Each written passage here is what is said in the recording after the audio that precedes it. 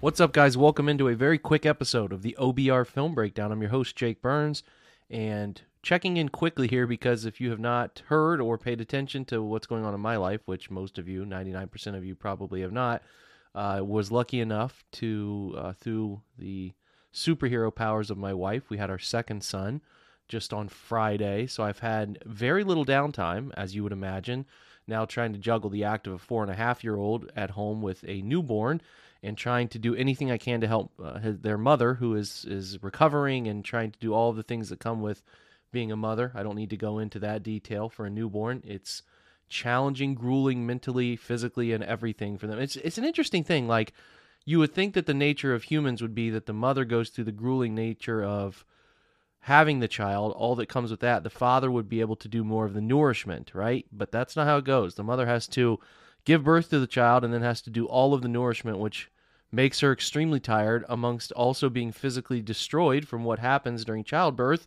Not to get into the details of that, but it's tough. It's tough to watch. It's tough to see, and I just want to do everything I can to be with her. So episodes are going to be sparse this week as I try to figure out how to navigate my time and helping her and being where I can be for all of this. So the good thing is we're almost done with the preview series, so we're going to finish up with the safeties today in the next episode. I hope to get a couple more episodes out this week leading up to training camp, and now just 7 days, believe it or not. That's crazy.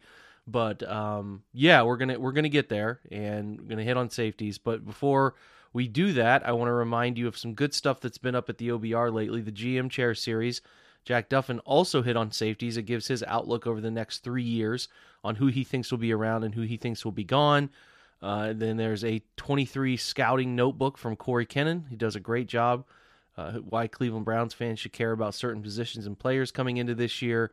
And there's another nice piece up from Andrew Spade looking at the insiders setting low expectations, and then for the Deshaun Watson situation, and then the one I wanted to talk about too is the cap rollover situation. So what the Browns are doing and why they're doing it with cap rollover, I think, is a really great, insightful piece. So if you've ever wondered about why cap rollover is the way it is why they do it, why the Browns are adding as much as they're adding or trying to keep as much cap space available. Jack explains it to you very thorough, very detailed, so you can understand why rollover cap is so important year to year and how it helps your budget and what the Browns are doing and why they're supplementing it with void years, all of that stuff. So check that out.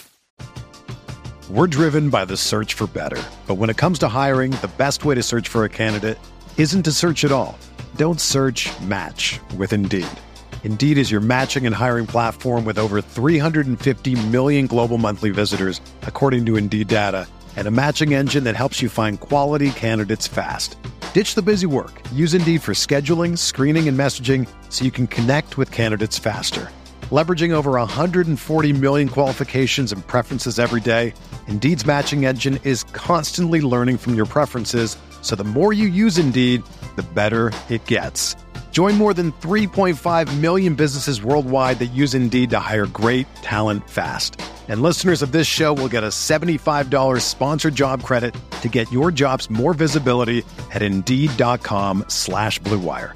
Just go to Indeed.com/Blue Wire right now and support our show by saying that you heard about Indeed on this podcast. That's Indeed.com/Blue Wire. Terms and conditions apply. Need to hire? You need Indeed. Everyone is talking about magnesium. It's all you hear about. But why? What do we know about magnesium? Well, magnesium is the number one mineral that 75% of Americans are deficient in.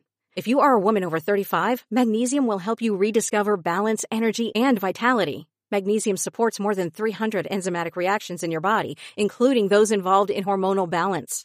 From functional medicine doctors to mental well-being and female hormone experts, we all know that magnesium is the one mineral to improve all aspects of well-being and health. But which one? Magnesium Breakthrough from Bioptimizers, the trusted choice recommended by leading experts with 7 best-absorbed forms of magnesium to ensure your body receives the support it needs for overall well-being. Go to bioptimizers.com/balance today and use code BALANCE10 for 10% off. Support your journey to wellness at bioptimizers.com/balance. Magnesium Breakthrough from Bioptimizers, your foundation to optimal health and vitality. Today we're going to hit on safeties, which the two that are going to be the most important are going to be John Johnson and Grant Delpit. So we're going to hit on those guys in this very brief episode, where John Johnson is interesting. Okay, the Browns broke the market for them a little bit with how they go about things. They went out and got John Johnson, a massive position of need as a free agent going into last year. He's still in his prime, in my opinion. Would hope a guy who's just 27, turns 28 on December 19th, he'll play all of this year at 27, is still in his prime. He is a 2017 draft pick. You know, he came from the Rams. He was a round 3 pick, 91 out of Boston College. So his current contract structure looks like this. In 2022, he has a 7.5 cap number. In 2023, he carries a 13.5 cap number. So that jumps up significantly. All right. So it's tough for them to move off of him in the next 2 years. They really don't save much. They can do a post-June 1 cut and save a little bit of money next year if they cut him before 23. But I would think he would be around for 23 and then is a likely 24 casualty where they can save some money. But it wouldn't be off the rails if he did not perform really well this year for them to move off of him before 23. But I just don't think that's going to quite happen. So, again, he carries a 13.5 number next year in 23, and then we'll kind of see where they go with John after that. They could do some restructuring. They can move some different pieces around to sort of make it work there. But it feels like John is locked in for 22 and 23, barring something substantial happening. If you do recall, he started out the season pretty rough. He was the first 5 games of the season, he was at or 60 or below in sort of a mediocre game grade area. He started to pick it up week 6 through the end of the year. His one bad game, if you took New England out of the picture, I thought he was playing really good football by the end of the year. Now, the grades are not as strong as his time in LA. Obviously, a completely new system, completely new responsibilities. And I think that that's important to remember. I mean, he had 652 free safety snaps. I don't know if that will change. It could, but I don't know if it'll change. I mean, you got to understand he had 394 free safety snaps in the 2020 season with the Rams and 459 box snaps. He only had 132 box snaps. He was at 467 inside the tackle box in 2018, 503 at free. So, like, he had a significant amount higher as a as a free safety, and then as a slot defender, he was up over 109. So that number climbed for him a little bit from some of his early Rams days. He was so versatile for the Rams in 20, where he had 450 box snaps, 394 at free, and 264 in the slot. So he was a little bit of all over the place in 1,159 snaps. So he didn't play every single game for the Browns this year. That's why he only had 903, didn't climb over that 1,000 number. But when he was out there, he was the green dot and he played a ton. I mean, I'm talking he was the communicator on defense. And I was really encouraged by how he finished the season because the beginning of it was pretty rough. But by the end, he started to really figure it out again. The stop tackle stuff I would like to climb up more. But again, you're not going to get many of those stop tackles, which are plays that result in a net negative for the offense, right? They're tackles that constitute a failure, usually at the line of scrimmage or behind the line of scrimmage. You're not going to get many of those when you're playing free safety. But yeah, so I would love to see that number climb, but again, that's about opportunity more than anything else. The thing that's most interesting is he only had 29 targets in his direction in 2021. He had 73 targets credited in his direction in 2020, yet he only gave up 390 yards in 2020 despite all of those, and he gave up 222 this past year. So it jumped from a 7.1 number to an 11.7. You would like to see that move down a little bit. He had 3 interceptions, which is a jump, but he had 9 pass breakups in 2020 and only 2 last year. So again, it's learning a new scheme, learning new responsibility. I'm not here to say John Johnson can't handle what they're asking him to do, but it's clearly a different ask than what he was asked to do with the Rams. Now, it's a reminder that he is not a great long burst athlete. He's only a 4.6 40 guy, so sometimes having him play free all the time, I don't think is the best thing. I would love for him to have a more diverse snap count number stuff like we've seen in 2020 and 2018 with the Rams, where he was close to 500 box snaps, 400 free safety snaps, but it doesn't feel like the Browns trust the depth of their safety room to allow him to do that. The Browns like to play more two high instead of single high, and they're definitely more zone heavy. And when you're more zone heavy, you're not going to move your safeties down as often. So, if you're going to get up and play man, you can have them playing slot corner. You can have them doing a bunch of different things, but I don't think they're quite as diverse as Staley was using him in 2020 with the Rams. So while I hold hope that that's the best version of John Johnson and that they can get more creative with him, I have a hard time thinking that they're going to get more creative with him this year. I think they're kind of pigeonholing him into this responsibility, and not that it's a bad thing, because they need that responsibility covered in this defense, but as far as John individually, I would like to see a little bit more diversity to where he aligns. We'll track that very closely.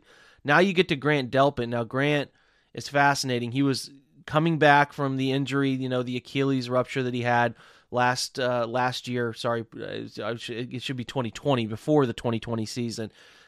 So he was eased back in slowly. 26 snaps, 17 snaps, 23 snaps, 9 snaps. He did get a high volume in Minnesota, 65.